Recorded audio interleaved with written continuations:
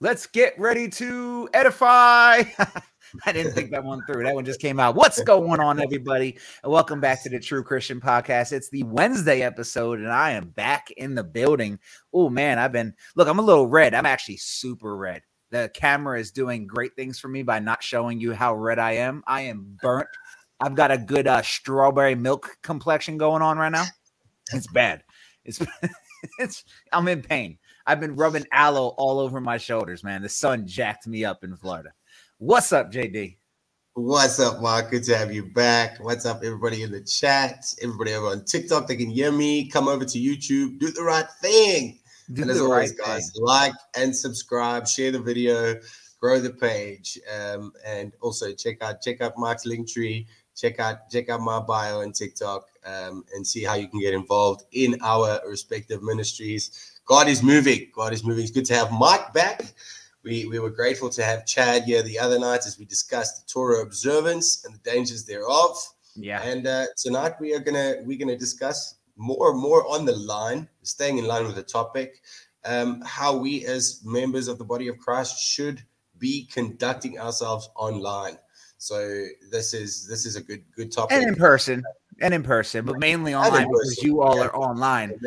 Real quick, I brought up his username for those that don't already follow JD on TikTok. Granted, he's not as active as myself, and he's made it clear that he doesn't want to be that active, but he does have live streams. He's a great person to support on there. And like he said, his links are over there because he refuses to send them to me so I can put them in the description here. I want you guys to know it's his fault that they're not in the description here on YouTube yet. 100% JD's fault.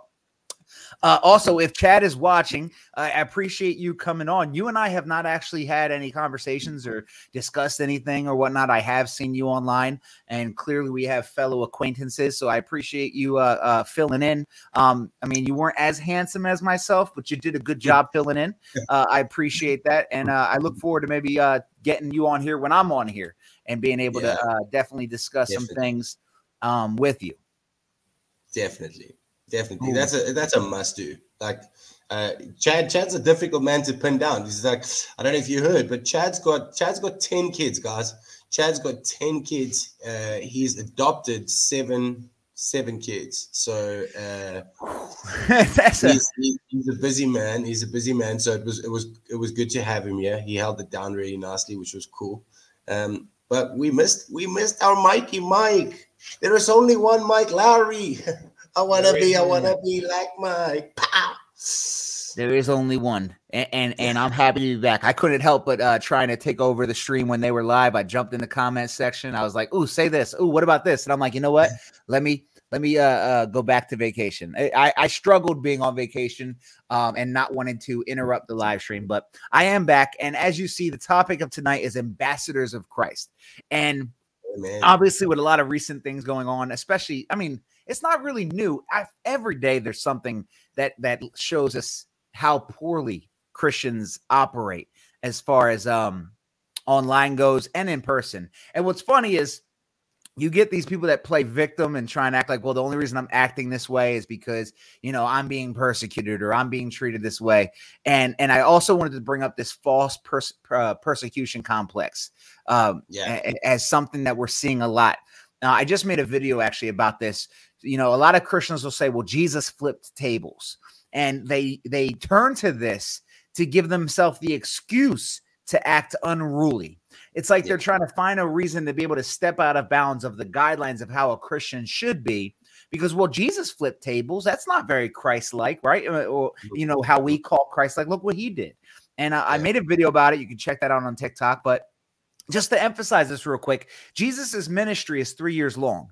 If you're building your entire way that you operate off of one event out of the context of the event, then it's mind-blowing. You know what else Jesus also did?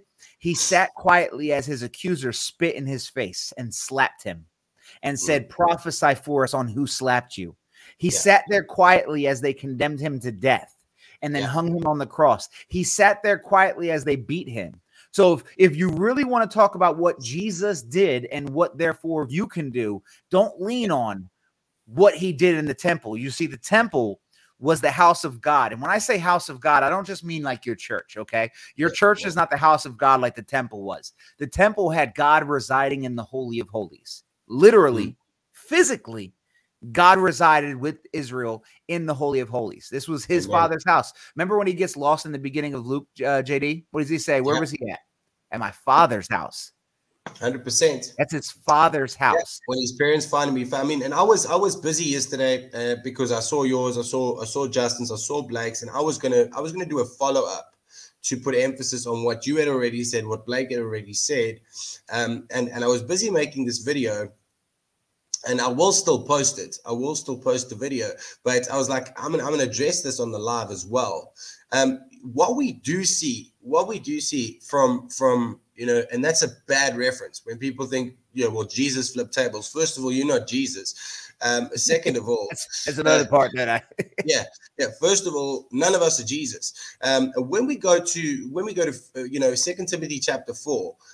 Romans 12, verse 1 and 2. I mean, Romans 12, 1 and 2, Paul gives us such an important little warning there. We're going to go through that now. But he says to us, I beseech you, brethren, by the mercies of God, that you present your bodies a living sacrifice. Now, we know when Jesus, during his earthly ministry, there were physical sacrifices taking place. Animal sacrifices taking place. Today, how we are a sweet smelling aroma unto God is how we present ourselves as a living sacrifice unto God. And this is what a lot of people miss. So when this is the angle I wanted to take, based on what Mark had already said, what Justin had already said, what Blake had already said, is we are not attacking Ryan Foley by any means. We are not telling people to go to Ryan Foley's page and attack Ryan Foley. That's not what's happening. We are saying this is not how a follower of Christ conducts themselves out in the open. We don't go into Catholic churches and kick down doors. We don't go to the mosque. We don't approach the Hebrew Israelites and start screaming at them, repent. That's not preaching the gospel. We are told to be wise and we are told to be in living among all people peacefully, as far as it is possible, saying, Jesus even says to us in Luke that offense will come, but woe to those who the offense comes to. So again, we as Christians, as the body of Christ, we see it in Romans 12 verses 1 and 2, not to conform to the pattern of this world. And when you look into the Greek definition of this conforming to the pattern of the world, it literally means to be molded by it, So again, not speaking out against him specifically, but he's obviously seen something. He's seen people do this, and he's cottoned on that this is a way people do this, because I have seen people that approach the ministry that way. No one comes to Jesus that way. You don't walk into a shop that sells voodoo stuff and go, you best stop selling this voodoo stuff. That's not how it works. When we see the lady saying, please leave, please leave, please leave, and he carries on making his video, this is not how Christians conduct themselves. We are told we are to dust our feet and walk away where we are not welcome to preach. And ultimately, this is what we don't see him doing. Yeah, and I don't really want to harp on that gentleman, because we have a lot, but obviously the example right now, right, is that, but other people's worship is not the temple of God. Also, let me just throw that out there. Like, for example, if you believe that Catholics aren't, truly Christians, especially that person's views of Catholics, then that's not the temple of God in your opinion. So therefore, it's not you flipping tables in the temple of God. A pagan worship service is not the temple of God. Joel Osteen's church is not the temple of God. In order for that to be a Jesus flipping tables moment, you would have to admit that that place is a place of God. So you contradict yourself when you say it's not a place of God, but yet you want to come in here flipping tables. And amen. There's other things that we need to discuss tonight, and that was just something I kind of wanted to lead off. But I know that people are asking, well, is there ever an excuse for righteous anger? Yes. righteous anger is not a problem. It's what you do with that righteous anger. One of the fruits of the Spirit is what? Self-control. And then another is patience, right? We see in Romans, I believe it's like 14, maybe 15, I don't know, somewhere around there, where it says, love your enemies, give food to your enemies if they're hungry, give drink to your enemies if they're thirsty. God will be the Lord will have his vengeance, and your loving them is like pouring coals on their head, right? So Amen. Even if you have righteous anger in your heart, you still respond with love. It's not beneficial to the kingdom if you then strike someone, if you get angry and push someone. As we see in 1 Peter, it says that if you get punished for your own sins, how does that glorify God, right? How does that glorify God? Excuse me. Amen. Sorry. We see even moreover, don't sin in your anger. Paul says you will get angry, but do not sin in your anger. So the question you say, how do I conduct myself when I'm anger? Again, Galatians 5, 20, where we look at the fruits of the Spirit, being able to bridle your tongue, being able to hold your mouth it's a sign of true spiritual maturity. When you are able to say something, but you don't, and you go, I know they're going to answer to God for what they've just done. Ultimately, that's what it comes down to, being able to bridle your tongue and not speak on every little thing that you see. Knowing what kind of situations that you're ready for is important. That's a big one, right? So, for example, if you know that you're quick to anger still, going to a pride event is ridiculously ridiculous, right? Actually, I'll give you a story here. I love Blake. Everybody knows I love Blake, so this isn't a shot at him. Justin was saying one time when we were out street preaching, man, I would love to get Blake out here with us. And I said straight up, nah, not yet. Because I love Blake, but he's got a lot of fire in him. And I don't know if he's great at what he does, but I don't know how well street preaching would be for him, because we all know Blake has a quick temper, right? That's not a shot at him. We're all humans. We all have our own flaws. Blake knows I love him to death. And he probably would, I would hope, understand when I say I wouldn't want to put him in a situation where he loses his cool and does something he shouldn't do, right? So there's some people that aren't there yet when it comes to those kinds of situations. Now, if you're in a situation where righteous anger comes up and you're there already, walk away. And this is with that understanding of you don't have to win the battles, because there's this pride in us where we have to win every battle, every interaction, every exchange of words. Like, I have to be the one to get out on top. I need to make sure that it's known that God won't stand for this, so I won't stand for this. And when we let our pride take up like that, we put ourselves in positions that we don't need to be in, because we're acting like, God, I know you said you'll handle this. It says it in the scriptures. Like, he's long suffering. He's patient, but he will return, and he will hand out his punishments. He will hand out his judgment. He will get vengeance. But we're saying, you know what, God, I know you're going to do it, but I'm going to do a little right now. I got this. Amen. Right. It's pride. Amen. There's nothing greater than, like I said, loving your enemies and pouring hot coal on them. Amen. I mean, Colossians 4:6, what does that say? Let your speech be always with grace, seasoned with salt, that you know how you ought to answer every single man. Let your speech always be seasoned with grace and salt. Like, this is the Apostle Paul's instruction to the church at Colossus. Like, we don't just get to go blah, blah, blah, blah. Like, and ultimately, if it's not biblical, if it's not in the Bible, it's not from God. And this is kind of what we spoke on again when we spoke about cultish behavior, when we spoke about people that eisegete and add their own meaning to a single verse which they've cherry picked, and this is their verse of life. I mean, we always go back. We've brought this verse up so many times on the podcast, but 1 Peter 3:15 says, always be ready to give an answer for the hope that is within inside of you with meekness and a fear of the Lord.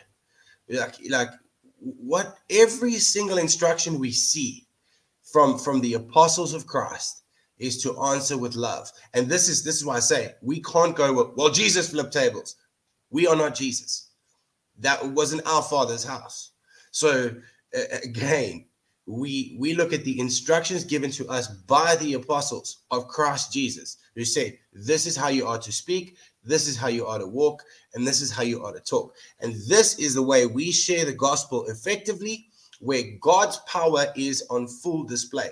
God's power cannot be on display when we are misrepresenting the gospel. And I like the comment, the turn or burn, it never works. It never works. It just doesn't. It's sort of like when Jesus was asked about the stone, he said, you should stone this woman. Jesus said, let the one who has never sinned cast the first stone.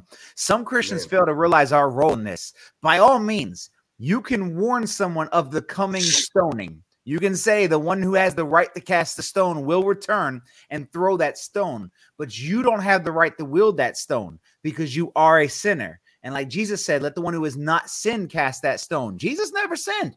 He can cast it. By all means, he can, and he will. He will. The cornerstone will crash down and destroy the kingdoms. But we don't have the right to wield that stone. All we have the right to do is warn people like, hey, the one who can cast that stone is coming. And this doesn't just see, a lot of people also fail to realize that as Christians, you try and mix up this telling truth with what we say, knowing. Let me just say it this way. A lot of Christians act like other Christians are stupid, right? Like, come on, man. I'm not stupid. You're not stupid. The way you say things matters. You can say I'm telling people truth all day long, but your tone, the way you do it, the passive aggressiveness, you're literally trying to poke at people and cause issues. It's like you're hiding behind God because I got God on my team. I win at the end, and poke. And we see Christians do this with other Christians with the sly comments to each other. Like, yeah, you might want to get right with God, bro. Like, they're not right with God. I am, but you're not right with God. And you just don't know what you're talking about. And you love your sin more than, like, it's these sly comments that offend people, and you're trying to cause division. And we know some of those people are watching right now, those very people that live in a passive aggressive state. That is not what we're called to do as Christians. As ambassadors of Christ, we are called to represent Christ and his kingdom. Not represent his judgment, not represent his wrath, but represent his kingdom. We are called to be that. But as ambassadors, we're also not called to try and enforce his kingdom's rules here in this kingdom. That's the thing, I think, a line people need to realize, because a lot of people want to try and be like, well, God said this is wrong, so you have to stop it. Nowhere in scripture do you ever see any of the apostles telling non-believers that they need to act like Christ. They tell them, you need to turn from your sin and come to Christ. The only people you see the apostles talking to when it comes to that stuff is fellow believers. Those letters you're reading that you're quoting to these non-believers is usually Paul speaking to believers. Like, hey, walk in light, stay away from these things. Don't you know that these things won't inherit the kingdom of heaven? That's not Paul preaching to non-believers. That's Paul talking to his brothers and sisters. The scriptures actually say we're not called to judge the people outside the church. We're not. So when people ask me, well, Mike, I see you rebuking this guy. Why don't you rebuke the witch? Why don't you rebuke this person? Why don't you rebuke this person? I'm not called to judge them. I'm not. In fact, that witch lady that worked at that store, she commented on my video. And you know what I said to her? Despite that our disagreements in beliefs, I hope you know that, we love you, and this isn't how we want to present ourselves to you, right? I'm not sugarcoating anything and conforming to her sin, but at the same time, we're not called to judge them because they don't fall under the Christian lifestyle. They're not there yet. You want to get them there. Once they have because listen, what does John 15 say? Apart from me, you can do nothing. As Christians, we believe that, right? So can a sinner, apart from Christ, stop sinning? I don't know, JD. Let me ask you this question. Can a non-Holy Spirit indwelt, non-regenerated man stop sinning? Can they turn from their sinful ways? Nope. So I want you to think about this right now. Everybody listening. So if this person who doesn't know Jesus, who doesn't have the Holy Spirit, who's not regenerated, if they cannot, in fact, Romans 8 says that in the flesh they oppose God, for they cannot obey God. What should I be bringing to them? Instructions saying you need to obey God, even though it's literally impossible for you to do so? Or should I be bringing love in hopes to bring the Holy Spirit to them? Yeah. I mean, this is something we see again and again and again. This happen, and it does. And over time, I've gotten more and more disheartened by how people respond to one another, not realizing the people that are watching, especially if you come across a video and you see the way it's being conducted, you see the facetious behavior, the sarcastic comments, the way they conduct themselves behind the scene. And then you read the comments, and it's always the same echo chamber with the same people amening. Yeah, you get those fools. Yeah, you tell them. You tell them. But ultimately, that's just not Christ-like at all. That's not Christ-like at all. That's not how we are to conduct ourselves. We see Galatians 6 verses 1 and 2 says, if you see, a brother that has fallen into fault, then you correct them. You correct them again with meekness, restoring them with love. And this is something we don't speak on enough. Exhortation again, in the fullness of the meaning, to exhort means to come along your brother, means to come along together. This is an exhortation. And I love how it says it in Timothy. It says, rebuke, then exhort. So if Mike rebukes me and says, yo, brother, disgusting, I don't want to see you doing that. That's not you. That's not your behavior. And I accept the rebuke. What comes next is the exhortation. Then my brother in Christ comes next to me and he says, he lifts me back up, he builds me back up, and he restores me back to the sound faith which we both believe. This is what we see throughout the apostles' journey is rebuke each other, but then exhort each other and bring each other back to the sound doctrine, the sound faith. And this is what we don't see on TikTok. In TikTok, or on TikTok rather, it's all about getting that gotcha moment, like, gotcha, bam, you said that. Let me snip that up. Let me cut that up. Let me post that. And let me share that with the world. And ultimately, all we see is, again, it's the same echo chambers. People that follow certain people will amen their videos all the time and spur them on and egg them on and tell them what a good job they're doing. But ultimately, it doesn't edify. It doesn't grow. It doesn't bring anybody. It doesn't bring peace. It doesn't bring harmony. It doesn't bring unity. It's just, quite frankly, it's a waste of time. Exactly. That's the bottom line. And I'd say this much. When we see Paul rebuke, I just thought about this. When we see Paul rebuke Peter, that's the only time he mentions it, right? And he mentions it for an important reason, but he never once talks down about Peter, never once disrespects Peter. You never see Paul bring up Peter again and say something like a sly, passive-aggressive statement against him. You never see Peter says something good about Paul, right? But yet we know that they had an issue. We know that Peter was rebuked by Paul, but that's all we know. And that's all we should know. It shouldn't be this constant, this constant attacking, this belittling, and this disgustingness that we see amongst Christians in today's society of, again, I'm better, I know more. It's all this attacking each other's character, attacking each other personally. And I tell people all the time, like, I know people don't like me. But my goal is I never attack people personally. And I recommend it's okay to say, I disagree with you. Here's why I disagree. No one's saying you can't do those things. Stay away from the personal attacks. Stay away from the childish, passive-aggressive stuff, because you represent Christ and people are watching. Non-believers are watching. And when they watch how you act, it matters. And again, this is why the title of this podcast is Ambassadors of Christ. It's not about the battle you're having with the person in your vision. It's the people you don't see that are watching, that know, like, man, I don't even want to know about Christianity. Why would I come to anyone to know about Christianity if all of you guys do is attack each other? All I see from you guys is attacking and belittling and rebuking and condescension. Why would I come to you guys for the truth when it seems like y'all don't even know the truth? Y'all don't even know it. Why would I come? And that's what they're doing. And again, that's also what they're doing when they see these people that are disrespectful, hateful. There are hateful Christians. I know that when someone says, "Oh, ain't no hate like Christian love," you get offended because in your mind you're like, "I haven't been hateful to anybody," but you're not the only Christian they've ever met. You're not the narcissistic inside of all of us wants to believe we're the only Christian someone meets. Let me make it very clear: you're not the only Christian someone's met. And that's the sad thing, is that the other Christians, oh, matter of fact, someone defending what who was doing said, well, he's planting seeds. No, he's planting weeds. And what do weeds do? Weeds take up all the nutrition. Weeds take up all the nutrition of the soil. So if there's weeds somewhere, it's extremely hard to plant a seed that's going to catch root. Well, when people go out there and you do the negative things, yeah, you're planting something, but you're planting weeds and not seeds. And now when the next evangelist comes up, before they can plant seeds, they got to pull up those weeds. And sometimes we can't. Sometimes there's too many weeds. It's impossible for us to pull them all up. So don't think just because, well, I said Jesus is king. So that's, I might have been a jerk about it, but I said Jesus is king. So seeds were planted.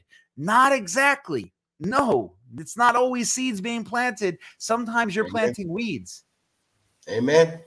Amen. Amen. Amen. I mean, and what saith the scriptures, man? Like we can go through literally, the way Paul rebukes in 1st, 2nd Corinthians, in Galatians, in Colossians. It's so important. Philippians, we see what does he say to us in Philippians 1:27? Let your speech be only as it becomes the gospel of Christ Jesus. That's what he's saying. That's what we are to be talking about. And when we are told not to be, going back to Romans 12, when we are told not to conform to the pattern of this world, not to be molded by the world, not to speak like the world, not to act like the world, not to talk like the world, this is essentially, again, such an important reminder. And I was going through this yesterday, where Mark and I decided, we were going to chat on this topic. And being an ambassador for Christ literally means that you are, and this is where a lot of people don't understand. When Paul says to Timothy, in season and out of season, he's saying all the time. He's not saying there are different seasons. He's literally, the Greek definition there is constantly, all the time, 24/7. That's it, the gospel. Exhort, long-suffering, rebuke, preach. That's what we are supposed to do, is preach the gospel. I mean, what does he say in 2 Timothy chapter 4? Do the work of an evangelist, making full proof of your ministry. The evangelist, euangelizo, and we know euangelion is the gospel. Euangelizo is a preacher of the gospel, or a speaker of the gospel, someone who only shares the gospel. He says it there clearly. Do the work of an evangelist, making full proof of your ministry, preaching the gospel in season and out of season, constantly preaching the gospel. That's what we are to do. And again, just quickly, I was reminded of this again yesterday. Everything we do in this life, once you have come to Christ, once you have said, I'm a believer in Christ Jesus, once you have been regenerated, once you have been born again into the body of Christ, everything you do from this point outward is a representation of Jesus Christ. Everything. As it says in Colossians, do everything from your heart as if it was for the Lord. Everything that you do. And this isn't, and now we can kind of roll into the positive side of what we want to talk about tonight, right? Like, yeah, we're sitting here saying all this, what not to be, right? What not to be, what not to be, what not to be. And don't get me wrong, a lot of people give us a lot of examples to talk about, but I get asked all the time, Mike, I wish I was as bold as you guys. They see Justin videos or my videos. I wish I was that bold. I wish I could do that. Can I tell you something? You can reach more people in just acting Christ-like than me and Justin reach on the street preaching the gospel. Because when you walk in the ways of Christ in your day-to-day life, you are preaching the gospel. There's an old saying, preach the gospel and sometimes use words. Because when you are an ambassador of Christ, again, this ambassador statement is so important. Let's say the ambassador of England or the ambassador of whatever came over and you met them and everything about them was just like a shining light and they're always so joyful and the way they carry themselves makes you say like, man, is that what everybody in your country is like?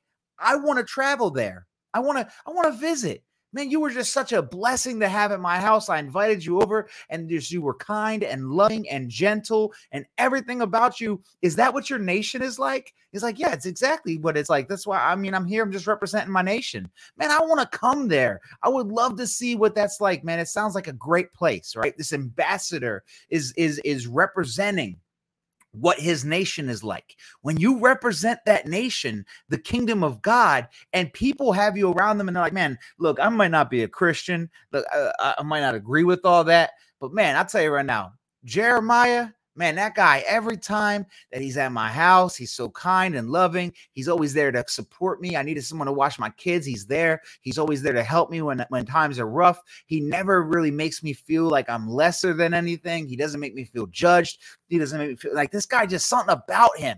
He's something about him, right? And then one day that person says to you, hey, Jeremiah, man, hey, how are you just so joyful? Tell me, because I'm struggling. And that gives you this moment to preach the gospel to them. But you've been preaching the gospel through your actions. Now you get to, what was it? Give an account for the hope that you have. You give an account for the hope that you have. And guess what?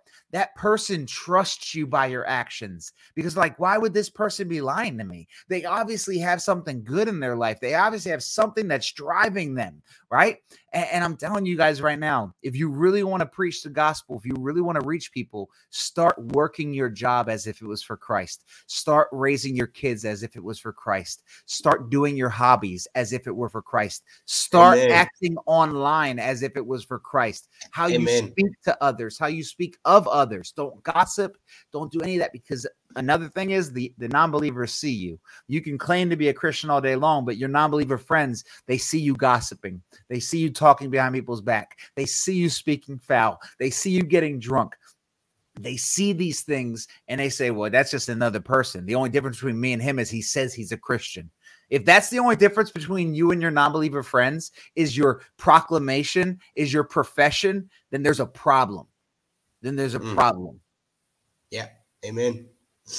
Amen. And ultimately, again, it's we come right back to what we said. Everything we do for Christ. So the followers, the likes, the shares, these are all they're cool, ultimately. But if it doesn't glorify God, if it's not for God, it's pointless.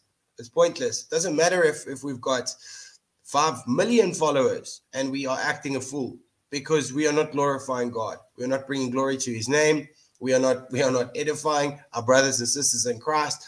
And moreover, like we mentioned the other night when Chad was on the podcast, when we add to God's word or remove from God's word, we have destroyed what the context of what God is saying to us in the scriptures.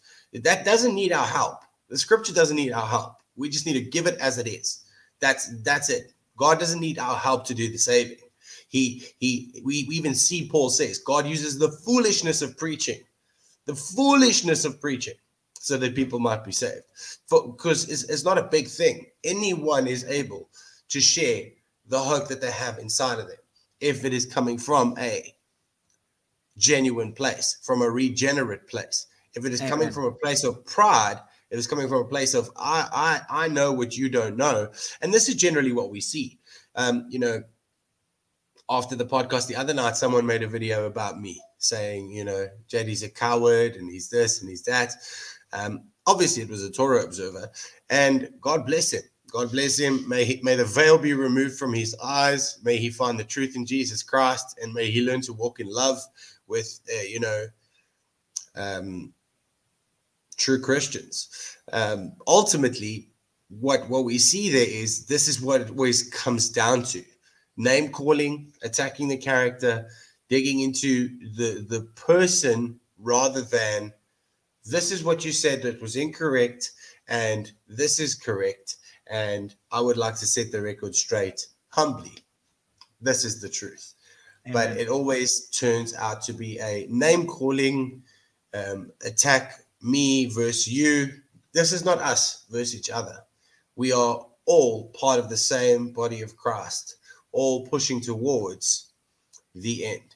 This is what Paul speaks about in 1 Corinthians 9. Not running uncertainly, but running with surety, running with knowing why you're running, not being like a boxer who beats the air, not being like someone who runs aimlessly.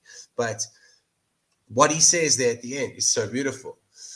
I discipline my body. I bring my body into subjection so that after I have preached to others, I myself will not be cut off or cast away.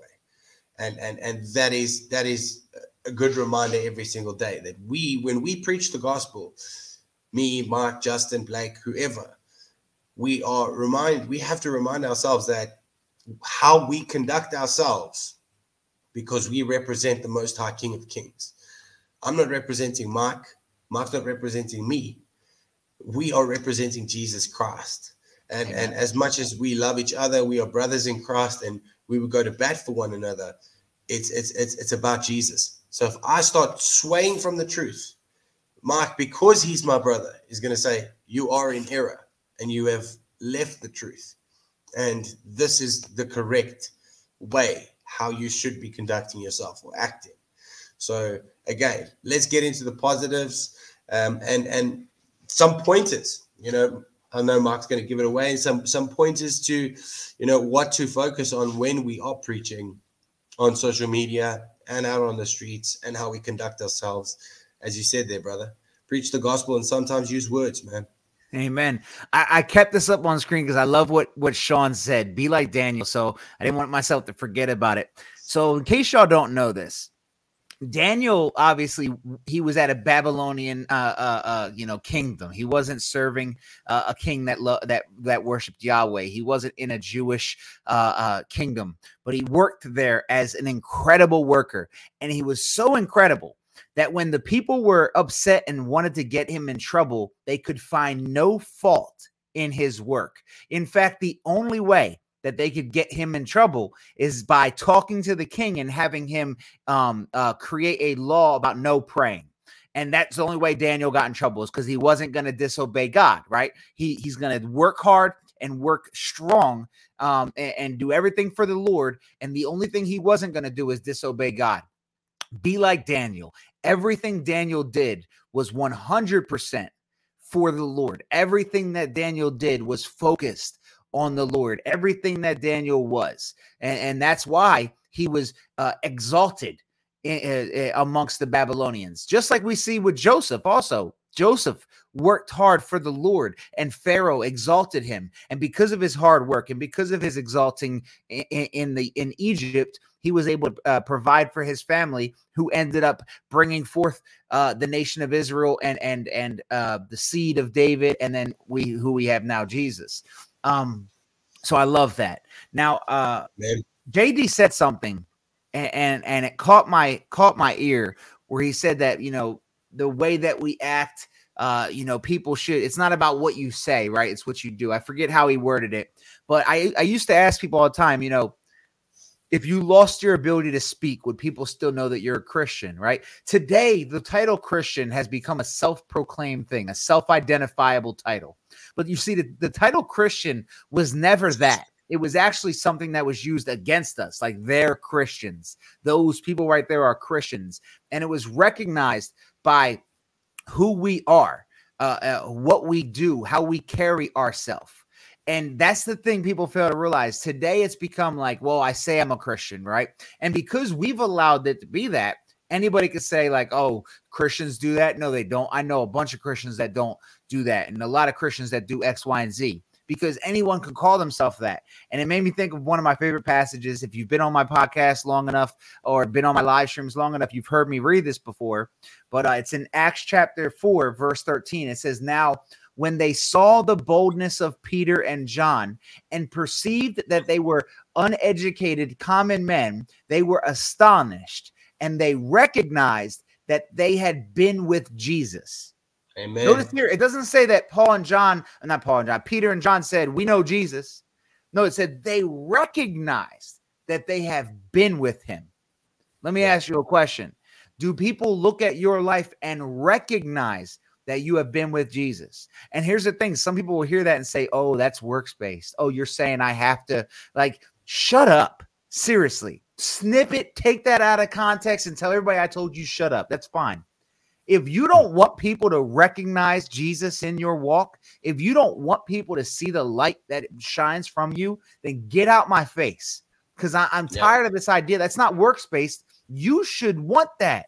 You should want people to see you and say, man, that's a Christian. I don't know much about Christianity, but that's got to be one right there.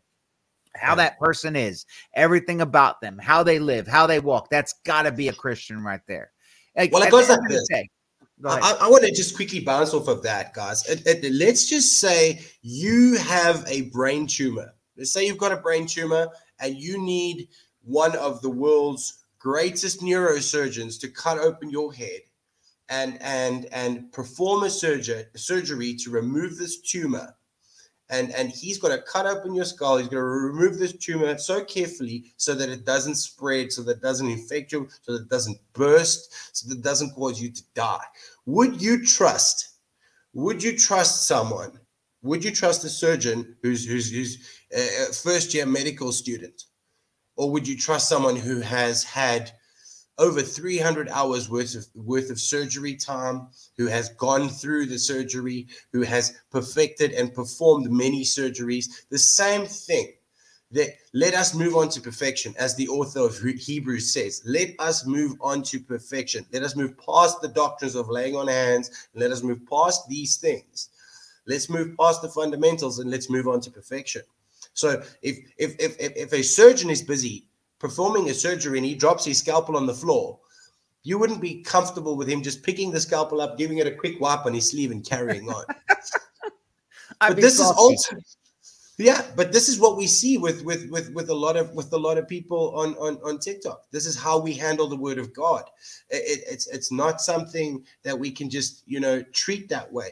Ultimately, what does Paul say to us in 2 Timothy again? Let anyone and everyone who names the name of Christ flee iniquity. Again, it's not low-key works. It's not backloaded works. It's not, we are saved by grace through faith in Jesus Christ alone. That is it. But ultimately, sanctification takes place when we learn how to walk according to the fruits of the Spirit, as we see in Galatians 5. When we allow the Holy Spirit to sanctify us from inside out, these things become second nature. It becomes second nature. It's not something that you physically have to wake up and go, okay, I must this, I must that, I must preach, I must this. These things take place when we allow the Holy Spirit to work in us and through us. It's not something that I have to make notes of. If I come across someone, I'm going to tell them about Jesus. I'm going to ask them what they believe, not because I'm working for my salvation or because I'm working for God. These things take place because the Holy Spirit within me recognizes that this person is lost, recognizes that this person needs a word. And like we see, Paul sowed, Apollos watered, God brought forth the growth, the increase. It all comes from God. God does the saving. The gospel does the saving. That's the bottom line. Amen. But if you want God to use you, you need to be a vessel worthy of use. You see, this Amen. Is what, and it kind of goes back to my life passage, right? People will say, Mike, what's your favorite passage? What's your favorite verse? And I read this almost every live stream, every other podcast, I read it. But honestly, I think I've said it before that if I had to say like one part of the Bible that can literally tell a Christian how to live and you'd be good, like this is it. And this is why I've wanted to memorize this so much, because if all the Bibles got taken away, if it was Book of Eli kind of movie, right? Like there's no Bibles and I need to memorize something that's going to keep me focused on what I need to do, this is it. Like I can't harp on this anymore. I'm going to read it again and just listen to what the word of God tells you right here. Now, in a great house, there are not only vessels of gold and silver, but also wood and clay, some for honorable use, some for dishonorable. Therefore, if anyone, and you all fall into anyone means anyone. The Holy Spirit understands grammar, and he understands what an absolute term is. If anyone cleanses himself from what is dishonorable, he will be a vessel for honorable use, set apart as holy, useful to the master of the house, ready for every good work. Who's he talking to? He's not talking to just Jews. This is 2 Timothy, right? He's talking to a Gentile boy. Timothy is a Gentile. His letter is not about just one type of people. He says anyone. If you want to be useful for God, if you want God to see you and say, that person is ready for every good work I have, then cleanse yourself. Well, how do I do that?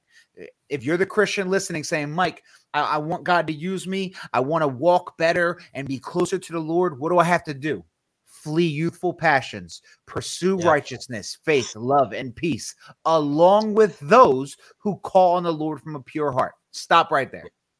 Amen. Flee your youthful passions. What are my youthful passions? Mine were drugs and sex and gangs and violence. And I had some terrible youthful passions. I need to flee those, not resist.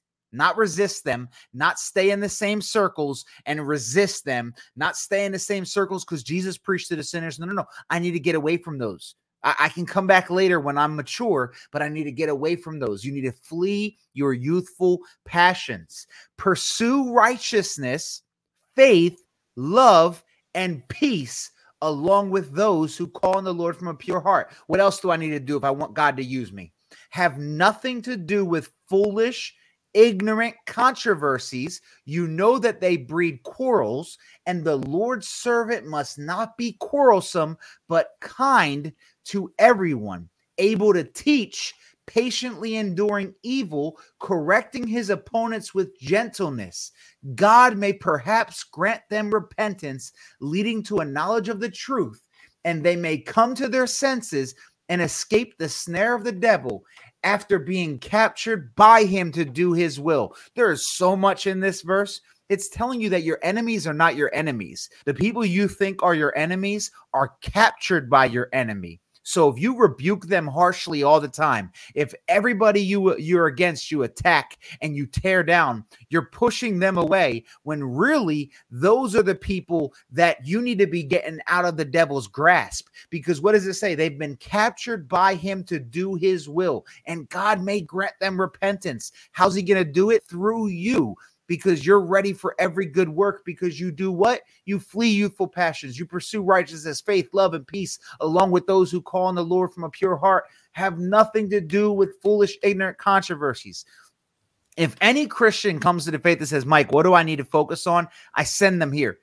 2 Timothy chapter 2, verse 20 through the end of the chapter.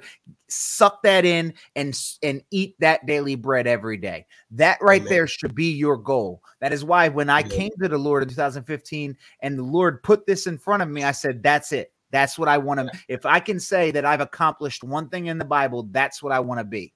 And I tell people that if you could be this, if you could be that, you're good. You will lead people to the Lord. You will be a light in people's lives. If you can be that, you are good. And don't get me wrong, all of 2 Timothy is good, right? Like I'm not telling you, but I'm saying like if I had to take one passage, that's what my life passage is, right? I tell people all the time, what's your life passage? What was that? That's the man of God right there. If you wouldn't mind just going to chapter 4 quickly, because I just like to read verses 1 through 5. I mean, and we see this. Yeah, all of 2 Timothy is incredible. But I mean, look at how Paul says this. I charge you in the presence of God and of Christ Jesus, who is the judge of the living and the dead, and by his appearing and his kingdom, preach the word. Be ready in season, out of season, reprove, rebuke, and exhort with complete patience and teaching. For the time is coming when people will not endure sound teaching, but having itching ears, they will accumulate for themselves teachers to suit their own passions, and will turn away from listening to the truth and wander off into myths. As for you, always be sober-minded, endure suffering, do the work of an evangelist, fulfill your ministry. And I mean, that's what I was talking about earlier. But just those 5 little verses there, we see so much meat there. Because what do we see? He's charged Timothy. And the KJV says, I beseech, it says, moreover, I beseech you. I mean, and we see here that this is the instruction. He's telling Timothy, endure these things that will come against you. He says to him, endure suffering. So what do we see from this passage? Immediately, that there are going to come tough times. There are going to come tough times. And the suffering Paul is referring to here is those that when you preach to them, they scoff and they mock. And this is why I say we as Christians walk a very fine line when we have to speak the truth in love, but now not stop speaking the truth because we're scared it might offend. And this is what's happened to the mega church. They won't speak the truth on certain subjects because they don't want to hurt anybody's feelings. This text is is God-breathed, and it will provoke the sin in you. It will convict the sin in you. So if the Bible is offensive, that's something you got to deal with. That's something you got to, we preach the gospel, and it provokes the non-believer to question themselves. It provokes the non-believer to go, well, am I or am I not? And even some Christians, when they read through, they go, oh, wow, I didn't see that. I didn't know that. So again, 2 Timothy in its entirety, mind-blowing. Yeah. Now, here's something to really add I want to add some context to this letter also, because I want you to sit there and imagine you're Timothy for a second. Paul is writing this from prison. Okay. This is his final letter written. What does Paul say here in verse 6? He says, "For I am already being poured out as a drink offering, and the time of my departure has come." Paul's saying, Timothy, I'm about to die. And why is he about to die? Because of all the things he just charged Timothy to do, he was doing. So I want you to understand this. Paul's about to die. And instead of saying, hey, man, it's dangerous out here and we could die, and doing these things, you could die. No. What does he say? He says, I preached the gospel and I'm being killed for it. And now you go preach the gospel until they kill you. It's all about trusting in the Lord. He's saying, Timothy, they about to kill me for this, and I have no fear. And now I charge you to go do the same thing with your head up until they do it to you. And make sure that you build up the young ones so that they do it after you die until someone kills them. Because the truth is, you will have scoffers. You will have mockers. You will have people that hate you. I'm convinced that Paul's thorn in his side were people. Because right after he talks about that thorn in his side, he talks about harassment, mocking, and scoffing, right? So the people, I believe that the messengers of Satan were people, just like in 2 Timothy. What does he say? That those people are captured by Satan to do his will. I believe it all goes in circles here, right? I believe Paul is warning people like these scoffers are from Satan, but we can win their soul. We can win them. And that's why when Paul asked God to remove them, God said, my grace is sufficient. And I believe it wasn't just for Paul, but for those people that were his thorns. He's saying, this is something recently that I've really been reading into it. And I feel like God is putting it on my heart that when God says my grace is sufficient, he's not just talking about for Paul to get through the scoffers and the mockers and the thorn, but for the thorn itself. I can reach them too, but you need to keep pushing through. My grace is sufficient for you, for them, for everyone. And Paul's like, you know what? I'm going to push forward. And that's why he's like, I'm finna die, Timothy, but keep pushing because we're going to get this gospel to people. And I love it. I don't see this in today's Christianity because we as Christians today have went from, instead of being ambassadors of Christ, we just want to say that we are Christians. We live in a country where Christians are scared to even say, can I pray for you? And I'm not, hey, if you feel convicted right now, I love you, right? Let me just say this right now. Yeah. If you feel convicted right now, I love you. It's not meant to be that. But I run into so many Christians that are like, man, I don't even know how people can pray for others. That's really hard for me to pray out loud for someone. I used to be like that, embarrassed, like, that feels weird, right? And God started putting situations in my life where you better pray for this person. Matter of fact, it was a year ago. An old lady fell outside of a store. And I was in my car and I heard a loud scream. And I look out there and there's this old lady on the ground, like super old. Like that fall could have really did some damage, right? And they're standing around her. And I run over there and they said the ambulance is on the way. And I felt it on my heart, like pray for her. And I was still not very big on, guys, I'm not acting like I've been doing this for a while. Even as a street preacher, I've always had a problem saying, can I pray for you? It's just been a struggle because I've also had that. So when I speak to you, I'm not speaking down to you. I'm speaking eye to eye to you, saying we as Christians in this country need to stop being so scared to say, can I pray for you? Right. And I said, hey, I know an ambulance is on the way, but do you mind if I pray for you right now? And the worst part about this, they said, oh, are you a pastor? Because that's how random it is that a fellow Christian says, can I pray for you? I must have been a pastor to say that. We are so ashamed to be Christian. We have no problem saying I am a Christian, but we're so ashamed in this country to be the Christians in this country, to stand up for our beliefs. Someone said, so the thorn isn't a sin, but a person. Don't take my word for authority on anything. When I read that scripture, and I can bring it up here in a little bit, right after Paul talks about the thorn, he talks about, one, he calls it a messenger of Satan. That word messenger is angelos, the same word used for angels. It's used for John the Baptist. So this messenger of Satan is a word used to describe people. And then it talks about harassing, scoffing, and this intense like attack from someone, right? So I believe that his thorn was a person, and I've felt that in my life before. I have a thorn, right? JD's the one who called him a thorn, and it made me think of, this is really what started me on this journey, where JD was like, this person is a thorn in your side. And I start thinking about, like, wait a minute, what if Paul's thorn was a person? And then, like I said, when you read the scriptures, what is that? Is that 2 Corinthians? Amen. That's 2 Corinthians 12, and then Paul goes on to say that his grace is sufficient for me. And just while Mark's getting that verse, nowhere in the scripture, Joshua, does it unequivocally say what the thorn is. But ultimately, as I said to Mark, there are going to be people. There are going to be people that just don't like you, and they're going to look and scrutinize for things that you say and try and point it out, purely to get people up against you. They think they're exposing people, but they're not exposing anything. They're only bringing to light who they are inwardly. My bad. This is what it is. Yeah, go ahead. So here's what stuck out to me. My grace is sufficient for you, for my power is made perfect in weakness. Then it says, therefore I will boast all the more gladly of my weakness, so that the power of Christ may rest upon me. Then listen, for the sake of Christ, then I am content with weaknesses, insults, hardships, persecutions, and calamities, right? So beyond the weakness part, those all require someone to do that to you. You need someone to insult you. You need someone to give you hardship. You need someone to persecute you. You need someone to cause calamities, right?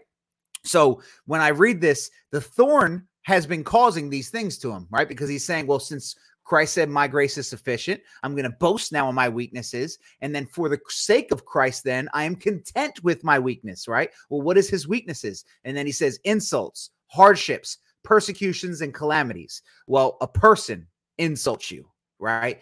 A person can cause hardship in your life. A person can persecute you. A person can cause calamities on you, right? Maybe a Roman, and I say it probably was, some Romans or something. Again, this is not authority. You take it, guys. You go dive into the scriptures yourself. We and JD tell you guys all the time, we will share with you what we read in scripture, but we are not the authority. We're not a pope, a priest, a pastor. We are just brothers and sisters in Christ. And what I read in the scripture is, and from my own experience, is how it really opened up in my eyes. Because when I got my stalker, many of you know who that is, I've realized that this person tests my weaknesses. I have a weakness with anger and a weakness with wanting to get in my flesh. He tests my weaknesses. He insults me personally. He tries to cause hardships in my life. He wants to send people in my direction to attack me, persecute me. And if he could, he probably would try and cause calamities in my life, right? So when I'm reading this, I'm like, okay, maybe this thorn in his side. And then also it was the word angelos, and that was a big one for me. If I go up here to that word messenger, right? This is the word angelos, which is, like I said, it's used for a messenger, generally a supernatural messenger from God, an angel conveying news or behest from God to men, almost an intermediary. So generally it's supernatural. But again, this angelos word is also used for, let me go ahead and open this up. John the Baptizer. So here it is right here in Matthew 11. Behold, I send my messenger before your face, and he will prepare the way before you. So that same word is used for John the Baptist. That word is used in Luke when it says right here, and he sent messengers ahead of him who went and entered a village. So Jesus sent some of the apostles ahead, and so he sent messengers ahead of him. So angelos was used for them. But the point is, angelos always represents either a supernatural person or a real person, right? So no matter what, this messenger is never used metaphorically, right? It's never in the Greek, they never use angelos in a metaphorical way. So I believe that this messenger of Satan, this angel of Satan, this person, this thing that's been sent, wasn't a demon. I don't believe it's a demon. So if it's not a demon, then it's got to be a person, because I don't believe a demon was causing insults, hardship, persecution, and calamities on Paul to where God said, my grace is sufficient. I believe this would have been the persecutions that Jesus promised us. But that wasn't the point of tonight. Take that, dive into it, do your own research. I'm sure someone's going to snip this up and tell everybody how this is my official teaching. But as long as you know to focus on what you study, ask the Holy Spirit to be with you and guide you. And let's not, I don't want to. And again, I'm just going to bounce off the back of what Mark said just quickly before we digress too far. You may leave this open? Are you hopping on this? If we look at this, the messenger of Satan as well to harass me, we have various interpretations, and you can go find them all if you've got the Blue Letter Bible app. There's various commentaries on the specific one. There's teachings on the specific passage. So one of the interpretations is it was an ailment or a disease. Again, like Mark.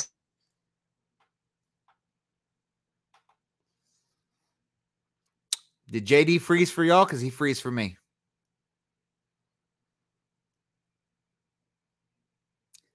Satan don't want to know what JD was about to say.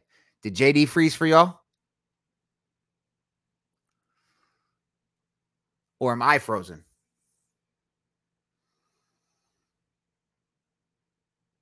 Okay, JD froze. I wanted to make sure it wasn't me. See, he was about to say something.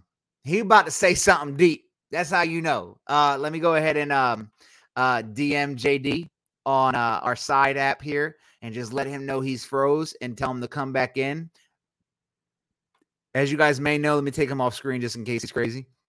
As you guys may know, in Africa, they are on something called power shedding. Power shedding is when they're out of power for 6-7 hours at a time.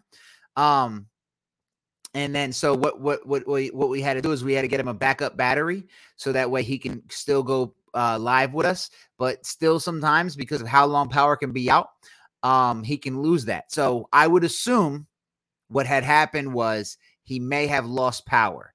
So give me 1 second, or he may have been out of power for a while. Here we go. He's got a DM in here for me. Okay, I'm back. Whenever you get a chance. All right, so he'll be back momentarily. JD was about to say something prophetic. That's what it was. The demons. It was demons. They didn't want to hear what that messenger was. But no, on a serious note, though, let's get back on topic a little bit while we wait for JD. In fact, maybe some questions while we wait for JD, because I don't want to go too far. But 2 Timothy chapter 2 is where we were at, and chapter 4. And guys, if you haven't really read 2 Timothy in a while, I really emphasize you reading that. Matter of fact, when JD gets back, how would you guys like to do a deep dive reading of it next week? We can knock it out Monday and Wednesday, because I doubt we get through the entire book or the entire letter in one episode, because as many of you know that have been watching us for a while, the way me and JD read scripture, we take some time. So it could have been a person or a demon. So I don't believe it was a demon at all. I believe that shouldn't be an option, but it could have been, right? I'm not the authority. But I don't believe that it was. Which commandments are we meant to follow as modern day Christians? The commandments of Jesus, which 1 John chapter 3 actually makes very clear. And I will show you those in 1 John chapter 3.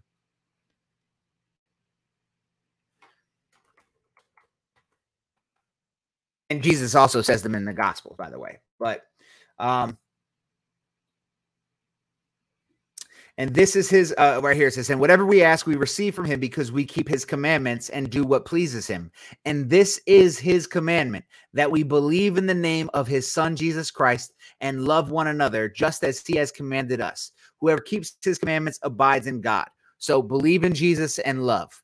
That's the commandments. Now, granted, this sounds easy, and it is easy because the Holy Spirit is who's working through you. We don't keep the commandments to be saved. You keep the commandments because you are saved, because when God abides in you, love abides in you. right? So let me just make that clear. Are you still planning to go through the whole Bible? Yes. So I want to start in August. I want to start in August with Genesis. But the question I'm still trying to figure out is, do you guys want to do, and I'm probably going to do a poll in the Discord. Do you guys want to do chronological or biblical? So biblical means how the Bible's put together. Chronological will not follow that. Now, the first 5 books are chronological, right? So we'll go through the Pentateuch, Genesis, Deuteronomy, Exodus, all that stuff, right? Or Exodus, Deuteronomy, Numbers, Leviticus, whatever. But then the other books are not chronological, right? In fact, there's a couple chronological orders to go through that are interesting. You can actually, if you really want to, you can go through chronological stories, right? So you can go like half of First Kings and then over to here and then over to here, or you can just do books chronological. But hey JD, welcome back. I was just talking to them about the Bible in a year. I was telling them that I want to start in August where we do the Bible in a year. And the way it would work is, again, this would be off air. Me and JD would be doing it and uploading it, right? Because we don't want to interfere with the episodes Monday and Wednesday. So me and him would schedule a time to where we can, we would hop on together once a week and we would do a portion, right? And I was telling them, I'll probably post a poll asking, do they want it to be biblical order, meaning the way that the 66 books are put in the Bible, or chronological order? Because technically that's not in chronological order. Like technically Job, people don't know this. Job is happening around the time of Abraham. Did y'all know that? Yeah. Some of y'all know that, but some of you don't. Job is the earliest book outside of Genesis, right? So Job is happening when Genesis is happening. So yeah, chronological order would be an interesting way to read it. But welcome back, JD. Hey, you had something prophetic. It sounded like you were about to say. Yeah. Hey, real quick question. When you don't have power over there, are you pushing your internet through your phone? Sorry, my internet cut out, so I lost you guys. But no. Thank God for you. I've got the UPS now, so the Wi-Fi, I just didn't have it plugged into the UPS because I didn't know we were going off this morning, but apparently we are. So there's load shedding now. So I just quickly ran and just plugged the Wi-Fi in so that I could carry on. But yeah, it's a headache. It's a headache, not through my phone, because that would be way too expensive. Oh, so you guys praise Jesus for you, brother. But again, I was just to close off on what I was saying was there are various. Come again? Nothing. Go ahead. You're a little leggy, so I don't want to interrupt you. I lost you.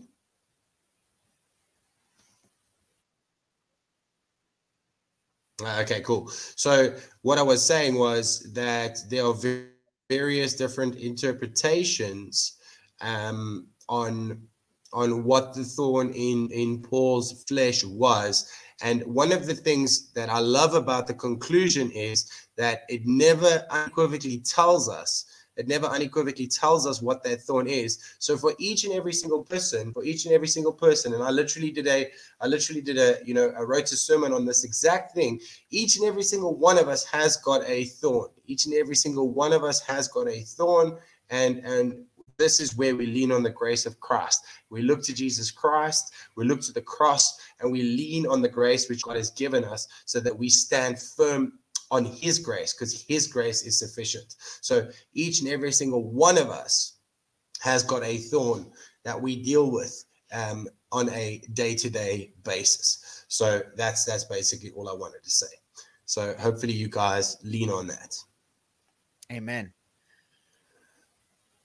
So is it a bit laggy now? Is it a little bit of a lag when you hear me?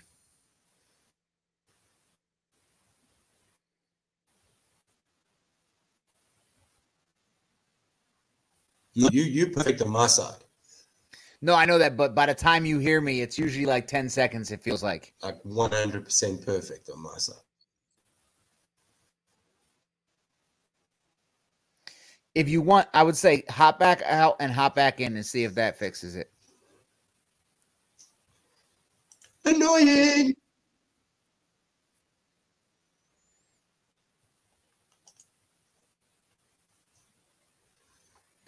I'm gonna message him just in case he can't hear me.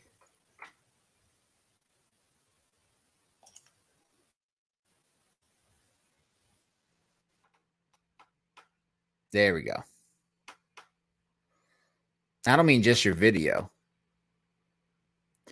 Sorry for technical difficulties. This is what happens when we're doing this across the world. JD is in winter in Africa, remember? So the fact that he's able to join us every Monday and Wednesday is an amazing feat. And we often never have these technical issues. So this is the first time that I've seen us have a serious technical issue. And we've been doing this podcast now for, what has it been, like 3-4 months? So it's pretty impressive that with him being in Africa, dealing with load shedding, that this is the first time that we're having an actual serious, technical difficulty. I just realized I don't have to invite him back anymore because I gave him admin power. He was able to start the podcast on Monday, so he should be able to come back on his own. But while we wait for him to return, and hopefully he gets everything going back up. I saw someone asking about how to reach out to me, guys. I'll be honest with you. Sending me a DM and just praying for the best, really, about me getting free time. He looks like he's better now. There he goes. He can bring himself back in, so I'll wait for him to get himself situated. Ooh, you're back.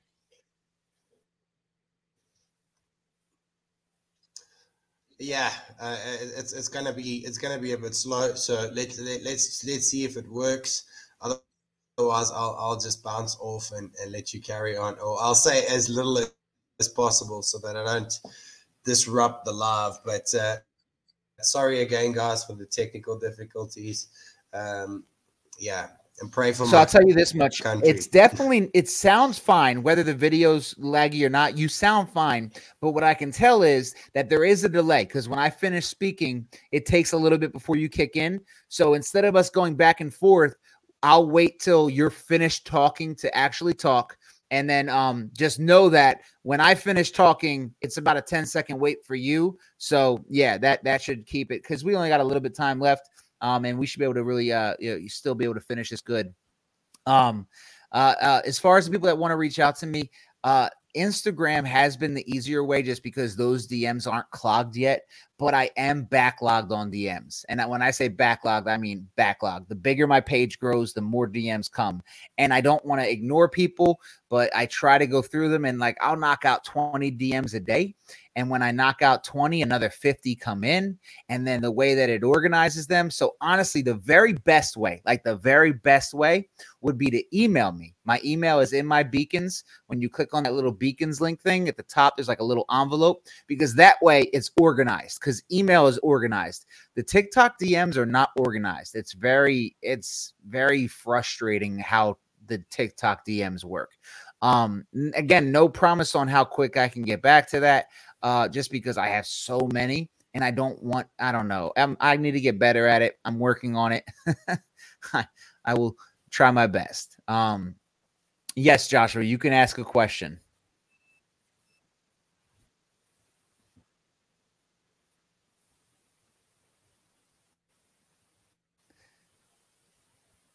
Oh, look, Nicole from Dallas is here. Oh, I forgot JD wasn't with us. Nicole from Dallas, that is awesome. She was the one that had joined us on the streets and gave her testimony. I actually am going to be uploading that video of her testimony here soon, and tagging her in that so that she can share that on her page as well. So I appreciate you joining us as well.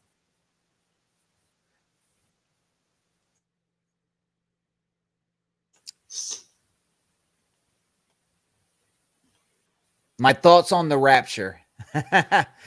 So that is one thing I don't really talk about. My thoughts are this, and this is what I tell everybody. And then I'm going to let JD add his 2 cents. I like to tell people to live every day as if Jesus is coming back tomorrow and to plan your future as if you're in the early church. That's as simple as that. And don't focus on anything more than that, because it can become obsessive. People become obsessive, and they focus way more on eschatology than they do preaching the gospel. They focus more on eschatology than they do with loving others. It becomes their everything. It becomes their obsession. It becomes their addiction. And there are seriously people that are lost in date setting, rapture prediction, Revelation study. Like, don't get me wrong, studying the book of Revelation is great, but like that becomes people's obsession. JD, any opinion on that? Yeah, one way, like everybody that knows me knows I lean towards the pre-trib rapture, and there are various reasons why. I believe in a pre-tribulation rapture, but like my brother Justin, he doesn't. My brother Cam, he doesn't. And ultimately, here's how it's going to go down. If there is no pre-tribulation rapture, then so be it. We're going to go through it. If there is, then with me going, whoops, got that wrong. So ultimately, it's however it pans out. But I don't, the scriptures suggest it, especially if you go to Thessalonians, that we are not appointed to wrath. The body of Christ isn't appointed to wrath. So ultimately, for me, I lean that way.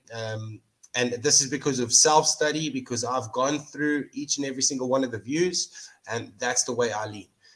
Again, this is a discussion that's been going on in the church for hundreds of years. So it's not something that we can conclusively say that's the right way. Yeah, I can tell you what the end of the story is, and that's Jesus wins. And that's the only part of the story I really care about. Amen. Absolutely. Amen. All right, so let's go back on topic a little bit. We'll deal with this delay as we can, and then we'll cut it when we're finished, and maybe we'll finish a little bit earlier than normal. But that way we can do this properly without there being any issues. I see someone in the comments saying something about using God's name in vain, and that just made me think about how this goes hand in hand with being an ambassador of Christ. So the commandment, thou shalt not use the Lord thy God's name in vain. It's actually take the Lord thy God's name in vain, not use. And when it says to take his name in vain, it's saying that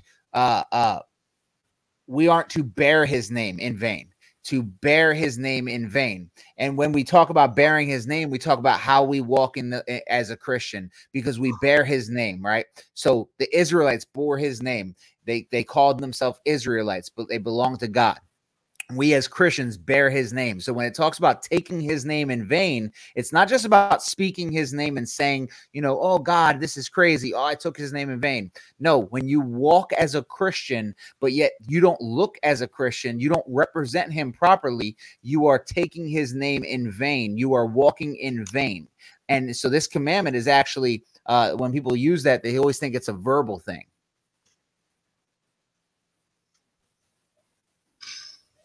Amen. And again, this is actually, I'm glad you brought that up, because that was another point on the way we represent. If we go out and bash down doors at the Catholic Church, this is ultimately, it's not the way we do it. They always have discussions with Catholics. They always have discussions with Mormons and Jehovah's Witnesses to show them that they're in error. But ultimately, we can't be running into their buildings and screaming over them, because that's not how we do things.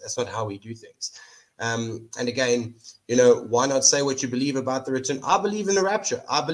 The scripture supports the rapture. Again, I don't fight with my brothers and sisters who don't, because ultimately I've listened to their views. I've listened to the amillennial view. I've listened to the the post-mill view. Again, I see how they get there. I personally don't see how Jesus Christ will allow little children to go through the tribulation. I don't see how he will let his believers, his body, go through the tribulation. But am I going to fight with people over it? Am I going to start an argument or a debate? No. I do when people speak, against the pre-tribulation rapture and they say it's false, then I definitely say, well, you can't say that because that's just ignorant. Ultimately, yeah, all I the views can't are stand supported. anyone that acts like their eschatological view is 100% true, because that's the thing about prophecy, right? No one knows for a fact that they're 100% right about their view, and I can't stand those people, like you said, someone that's straight up. And honestly, I'll defend that against people that might even agree with where I stand, right? And I know that there are people that always say, Mike, why don't you talk about eschatology? Because I'm not here for that. I'm not. And I know that people want to pretend that they can know everything about the Bible and preach everything about the Bible. We all have different functions. And our function here is new believers and helping them get in tune with reading the scripture, helping them know about who Jesus is and how to walk as a Christian, ambassadors of Christ, as the title says. Deeper Bible studies are for the Discord server. Again, if you guys, we forgot to mention it, but if you want to join the Discord server, by all means, and we work our way there, right? Because when you start getting into a deeper Bible study, you have to have base knowledge. For example, I tell people all the time, you can't read the book of Hebrews, you can't read the book of Revelation, you can't read any of these things without understanding the Old Testament. Because if you don't understand the Old Testament, you're not going to understand what's being said. So that's the thing. I have never seen someone who tries to teach God's word hide what they believe about the end times.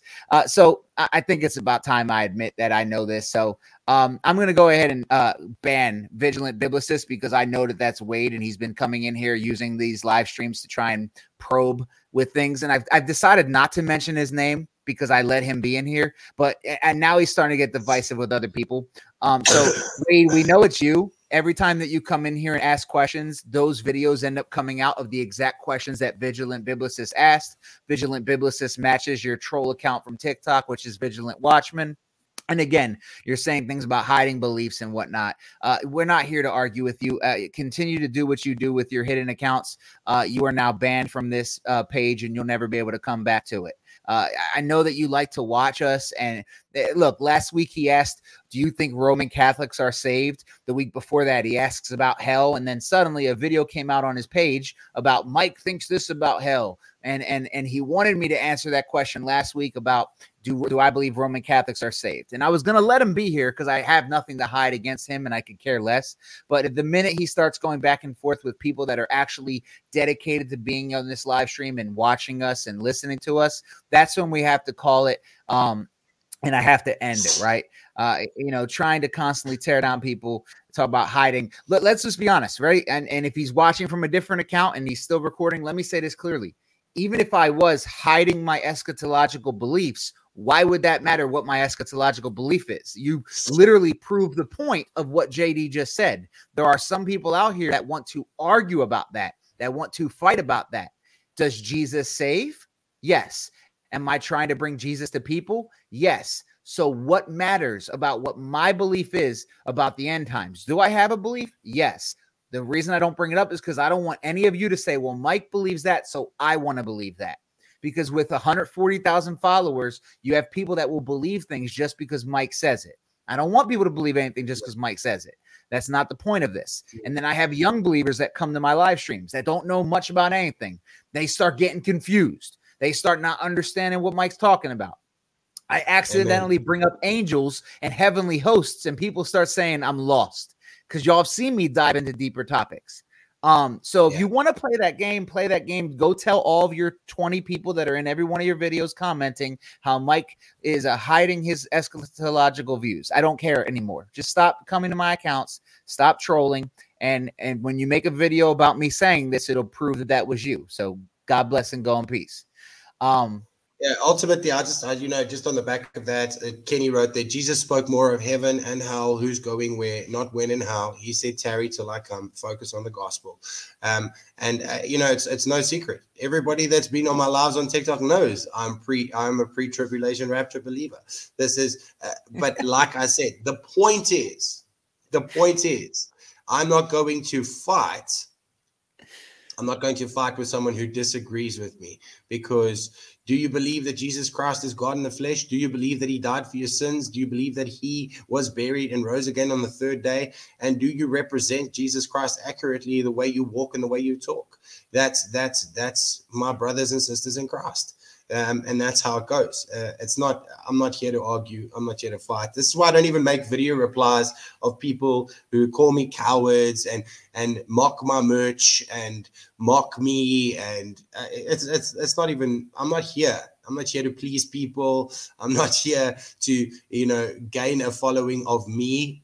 My calling is to preach the gospel in season, out of season, constantly, and love people. That's what I'm going to do. I'm going to represent Christ, the 1 Corinthians 13 kind of way. And this is what we see. What does Paul say in 1 Corinthians 13? Doesn't matter what we do for the kingdom of God. If there is no charity, if there is no love, it's all in vain. So this is one of the biggest things we have to remember is everything we do has to be done in love. If it's not done in love, it's a pointless act. Amen. And also, may I add, every Christian, let's be honest, there's no Christian that knows everything of the Bible perfectly and has it all down packed, right? There are some people, there are some parts of the Bible that some of us are weak in. Justin told y'all last week that he called me because he had questions about something in Genesis, because he knows that I study Genesis a lot and he's not that strong there. I'm not big on studying eschatology because, as you can all see, I tell you all the time, I don't care about discussing it. Do I have an eschatological belief? Yes, but I'm also not deeply invested in it enough to where I'm about to start teaching on it. That's why even in the Discord, I'm not the one who teaches on it. I leave that to people who put their time and effort in those areas. I put my time and effort in the epistles, the gospels, and some of the early Pentateuch, right? If someone had to teach, let's just pick a random Obadiah or Hosea, right? I'm not strong in those areas, right? I would have to go back and reread them before I teach those because it's not a part that I heavily am studied in. That's just how it is. And any Christian that pretends they know it all, like, hey, I know everything of the Bible and I can answer all of your questions and I know everything, run away from that Christian as fast as you can. They're a liar. They're a liar. Not a single scholar would say that. Not anyone on this planet should say that, because there's too much in there for any one of us to have it all mastered. Yeah. And I mean, this is ultimately, just why I've got brothers and sisters in Christ who are from every denomination. Do I agree with my Calvinist friends? Do I agree with total depravity? Do I agree with all the doctrines of tulip? Absolutely not. And I've told them why I don't agree with it.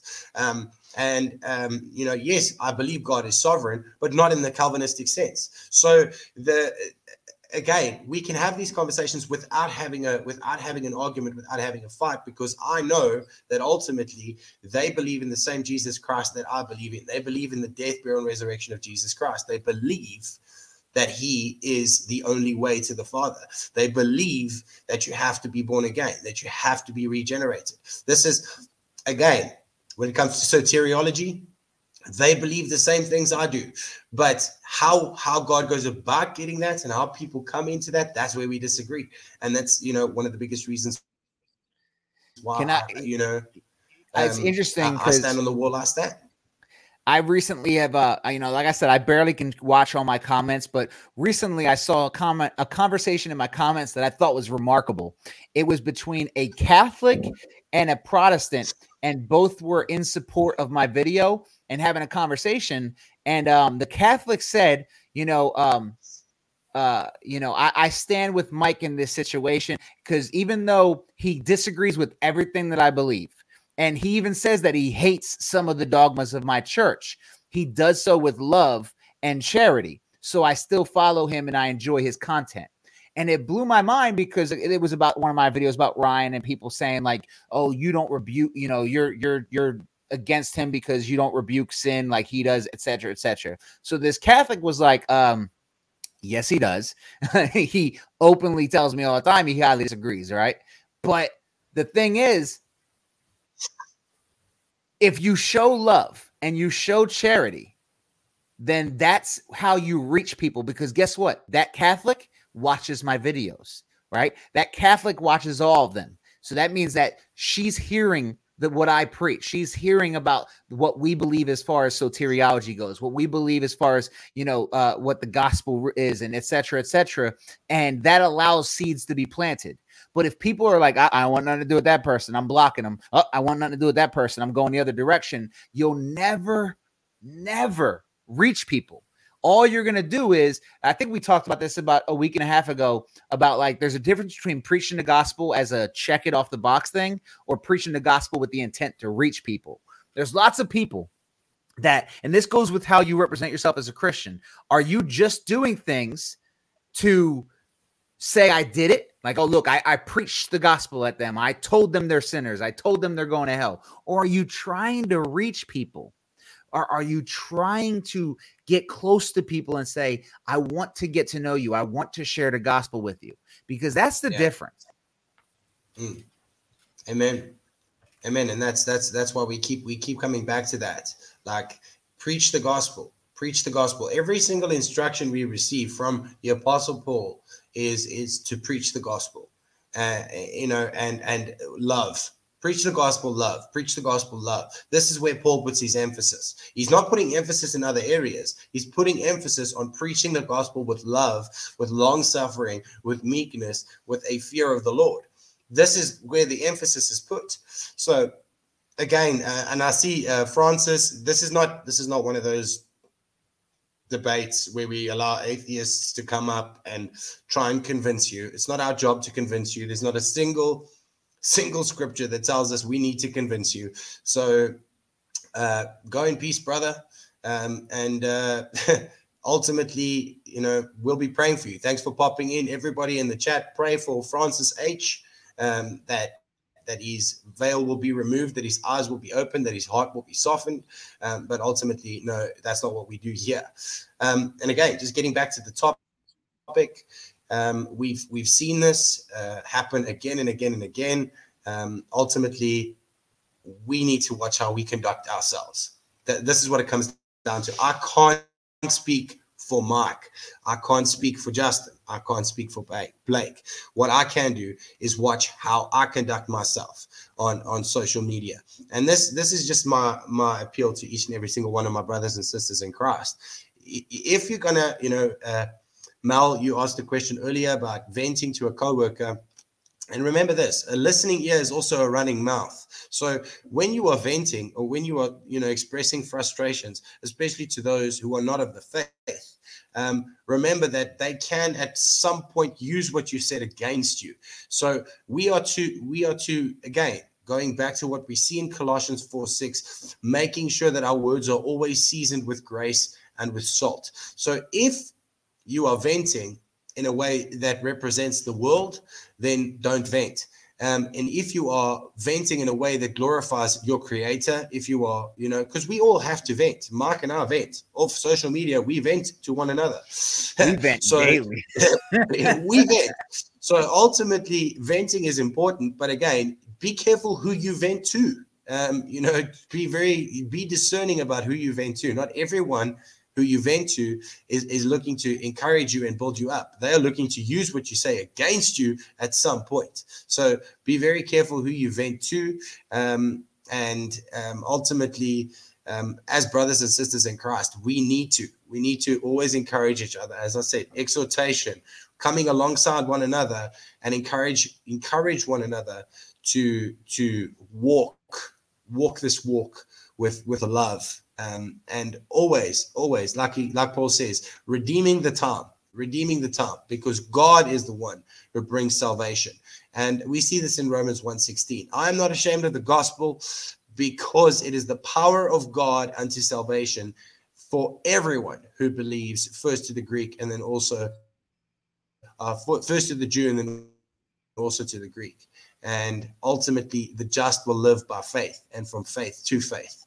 And that's how we live as brothers and sisters in Christ. So we should always be exhorting one another with love and with meekness in a fear of the Lord.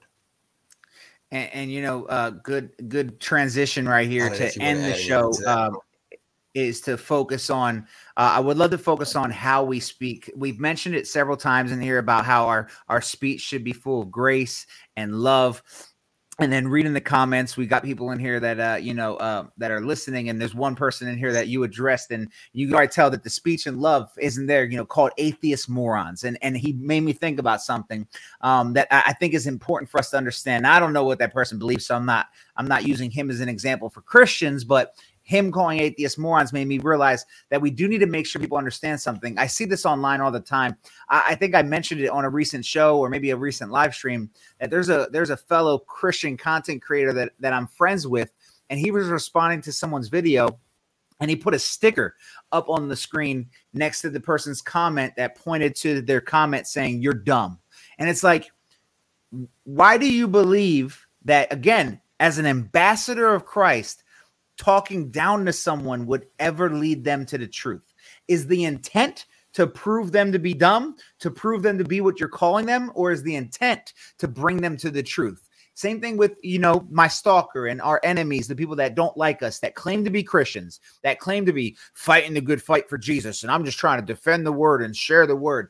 Are you trying to prove you're smarter than someone? Are you trying to belittle someone? Or are you trying to bring truth to them? And how you speak is important. James chapter 3 says that with our mouth, with our tongue, we bless the Lord God Almighty. And then with the same tongue, we curse the very people made in his image. It says that the tongue is like a fire, and how small fire it takes to start a blaze in a forest. We have this problem online where Christians get online and forget that they still are representing the kingdom and representing Christianity. And we get on here and we think we could talk anyway. And I see it in my comment section all the time from people supporting me. And I look at the comments like, yo, I don't want that support. I don't want that kind of support, calling this person an idiot, this person a moron, this person going to hell, this person. That's not how we're called to talk. Don't get me wrong. I'll say someone's ignorant. That's not an insult. That's just saying you're not knowledgeable in an area. I'll say that, your belief is absurd or ridiculous, right? I'll use those words, but I'll never say something about someone personally. First of all, nobody that doesn't believe what we believe is an idiot or a moron, because that would be the claim that you're not an idiot or a moron, and that's why you believe it. You're not saved by your IQ level. You're not saved by how smart you are. Guess what? If that person's an idiot, you're an idiot too. I'm an idiot too. JD's an idiot too. We all make idiotic decisions in our life. That's why we were in the bottom and needed salvation. We needed it because we were idiots. We needed Jesus because we're morons. If there's anyone that we need to talk to that way, it's ourself prior to salvation, because I was an idiot. I was a moron, but yet Jesus saved me. And we need to stop treating people. I feel like Christians have short-term memory loss. We forget who we were. Matter of fact, James, I'm going back to James again. He said, we look in the mirror and then we walk away and forget who we are, right? Yeah. Do I forget that I needed that same grace? Do I forget that I was that pathetic as well? That I was that lost as well? That I was that wicked as well? I was the wicked sinner. I was the dumb sinner, the moron sinner. I was the lost one. How dare I walk away from the mirror, forget who I am, and talk down to people like I wasn't them? That's me 6 years ago. That's me 10 years ago. That's you however long ago. Do not talk down to people, because you will not bring anyone to the Lord that way. Yeah. Amen. Amen. Amen. I mean, and this is just something, I guess it comes with age. I guess it comes with walking with Christ for a while. But when I was a young Christian, and I'm going to use this because this is the topic that just come up. When it came to the pre-tribulation rapture, I used to fight people over the points of the pre-tribulation rapture. I used to be arrogant about the pre-tribulation rapture. I still stand on that view. But when I listen to my brothers who don't agree with me, I see their view. I see their point, because they're using the very same Bible, exegeting the same text, presenting their findings. So again, if anyone is when it comes to eschatology, your view, and here's something that's going to happen. Your view might change. You might believe something for a few years and then be like, well, I've found something else. And now you no longer believe what you did 2 years ago. This is possible. Again, we are saved by grace through faith in believing the gospel of Jesus Christ. That is how we are saved. Anything outside of that. I'm so glad you said that, JD, because even though I pointed to the fact that, the atheist is you so many years ago, whatever, also the young Christian is you. Like, matter of fact, I want all of you right now to go into your brain to when you first came to faith. If you're new to the faith, this don't apply to you because you're still there.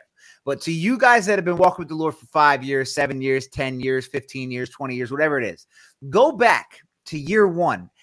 Did you believe everything then that you believe today? I guarantee you didn't. Something's changed. Something's evolved. Now, not on on your soteriology. You might have used to believe that baptism by water was regenerative, or you may have believed that it was necessary, or you may have believed that sprinkling or pedo baptism. You may have believed, I don't know. I'm just randomly thinking some things, a different eschatology, etc., right?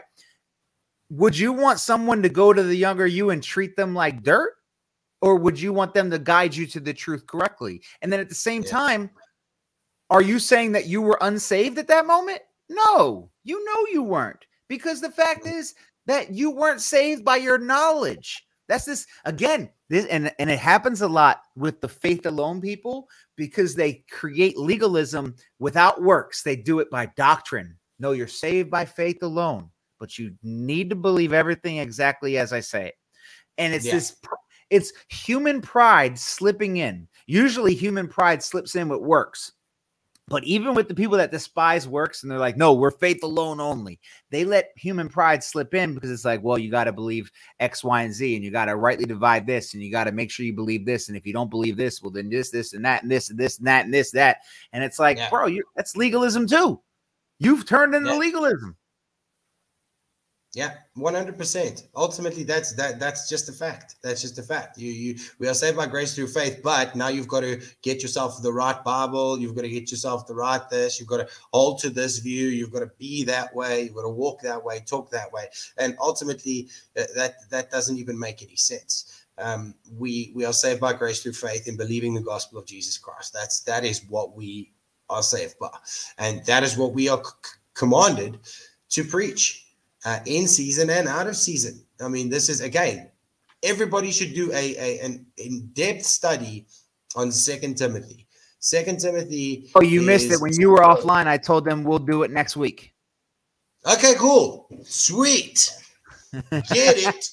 You were offline, and so I wasn't. I told him, I said, how would y'all like if we dive into that next week? It might take 2 episodes.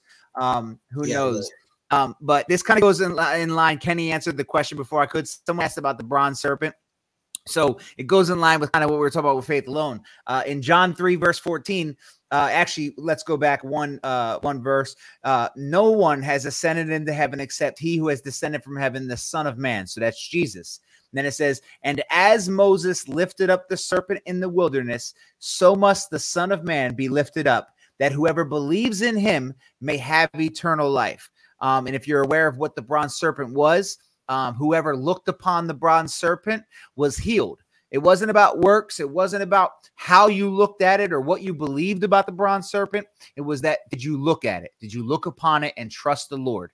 That's really what it was about. Did you trust God? Because if you trusted God, you looked upon it. If you trust God, you put your faith in the fact that looking upon this serpent would save you. God uses these actions to test your trust. Do you trust God? Look upon the Son of Man and believe in him. Do you trust God to save you?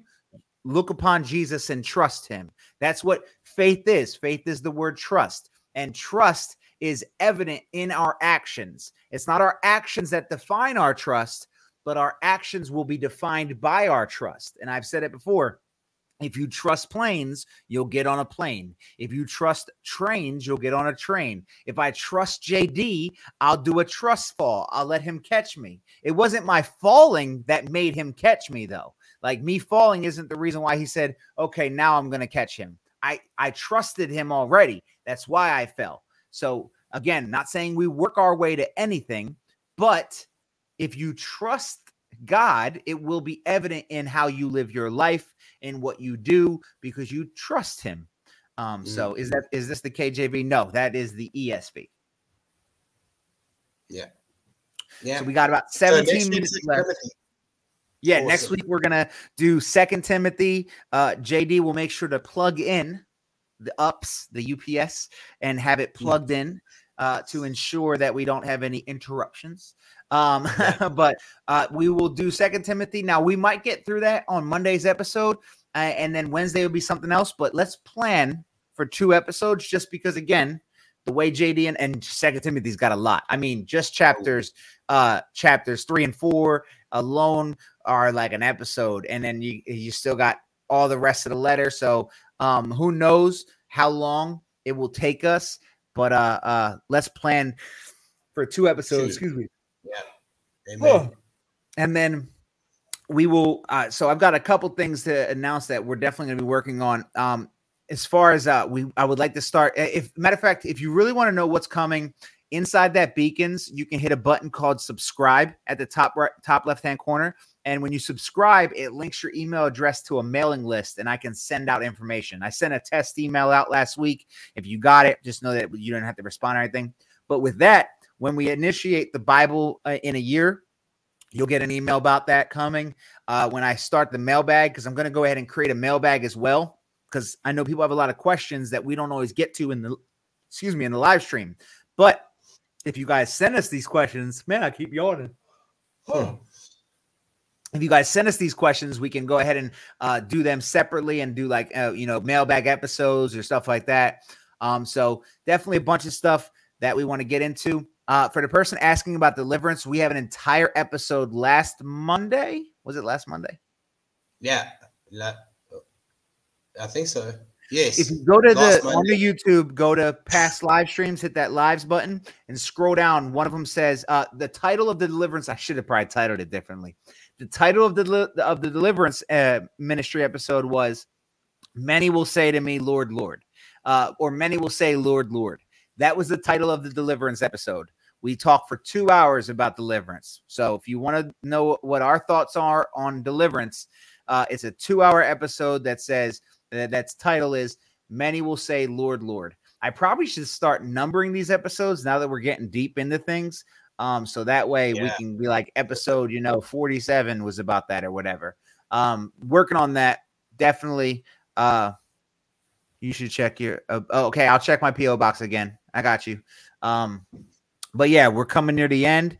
You didn't get an email. You might've subscribed after I did the test email. It might have been 2 weeks ago, but I'll send another test email and try it out. But I have all the email addresses, so I mean I see those. So no matter what, I'll get emails sent out to the subscribers to let them know when things are coming in a month. Yeah, I got you in a month. JD, since we're lagging and we got 14 minutes left, what's any final messages you want to give them? Just again, ultimately, when we see these things online, and again, I've said this so many times on my lives, you do not have to, indulge or get involved in every single argument you're invited to get involved in. You can walk away. No answer is an answer. Not answering is an answer. And we, again, bridling your tongue and watching what you say is absolutely imperative. That is Matthew 7:21. That is the Lord, Lord. Many will say again. Yeah, we touch on that that episode. Yeah, it's in that same episode, Joshua. And guys, just again, walk in love, and we know how we are to represent Christ. The instructions are clear throughout the Pauline epistles, Peter's epistles, Jude. We see it in James. This is how we are to walk as followers of Christ Jesus, and how we are to represent Christ Jesus accurately. And again, going back to the second command, not bearing, false witness to the name of God, not representing him in a way that dishonors his name, dishonors his holy nature. We are to walk in a way that is worthy of the vocation, as we see, walking worthy of the vocation of Christ. So God bless you all. Sorry about the technical difficulties. Again, like and subscribe. Please check out the links in Mark's bio, some True Christian merch. is available. And there we go. Jesus is King. Go in peace. And as well as the Tombs Empty Bro merch, there it is. Also in my bio. Go check it out. Repping for Christ. And as well as if you guys want to support the ministry and help us get this YouTube channel up to bigger and better things, then you can check out the link tree on Mark's bio. Thank you to everybody that has been a part of it so far, everybody that has helped the Bible ministry on my end, that has helped the True Christian ministry on that end. We appreciate you. We love you. We thank you all for being here, all 48 of you. May God bless you. May you continue to walk in peace. May you go in peace. And may you walk in the love which we have received from Jesus Christ.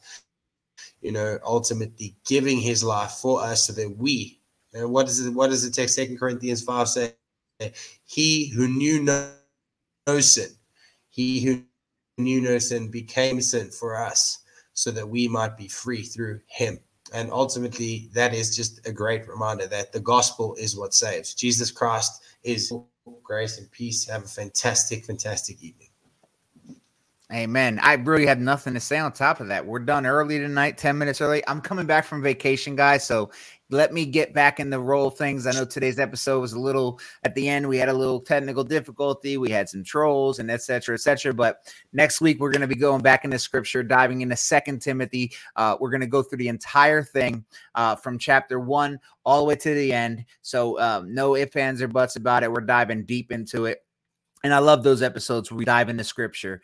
So I appreciate you all being here. As always, hit that like button, hit that subscribe button. It really helps us out. Again, it helps the ministry out because the more views we get here on YouTube, the more chance we have to monetize. And that way we don't have to ask people for help with things. By the way, some of you have sent us things like Bibles and sent us things for the ministry, and we were able to hand these things out. We gave out Bibles last week when we were out in the street. So your guys, donations and help has really helped us. So we appreciate you all for that. Guys, keep your eyes focused on the cross. Don't worry about what people say. Don't worry about what other Christians do or what non-believers say. Focus on what Jesus asked you to focus on, and that's him. Focus on him. Keep your eyes on the cross, and don't let the devil convince you to condemn yourself. Don't let him step out of your of your path of walking in the light. Continue to shine that light. And I will see you guys over on TikTok for a little bit before I end the night because I am tired. I just got back yesterday. So God bless, guys. Go in peace. Love you all. It was good seeing you.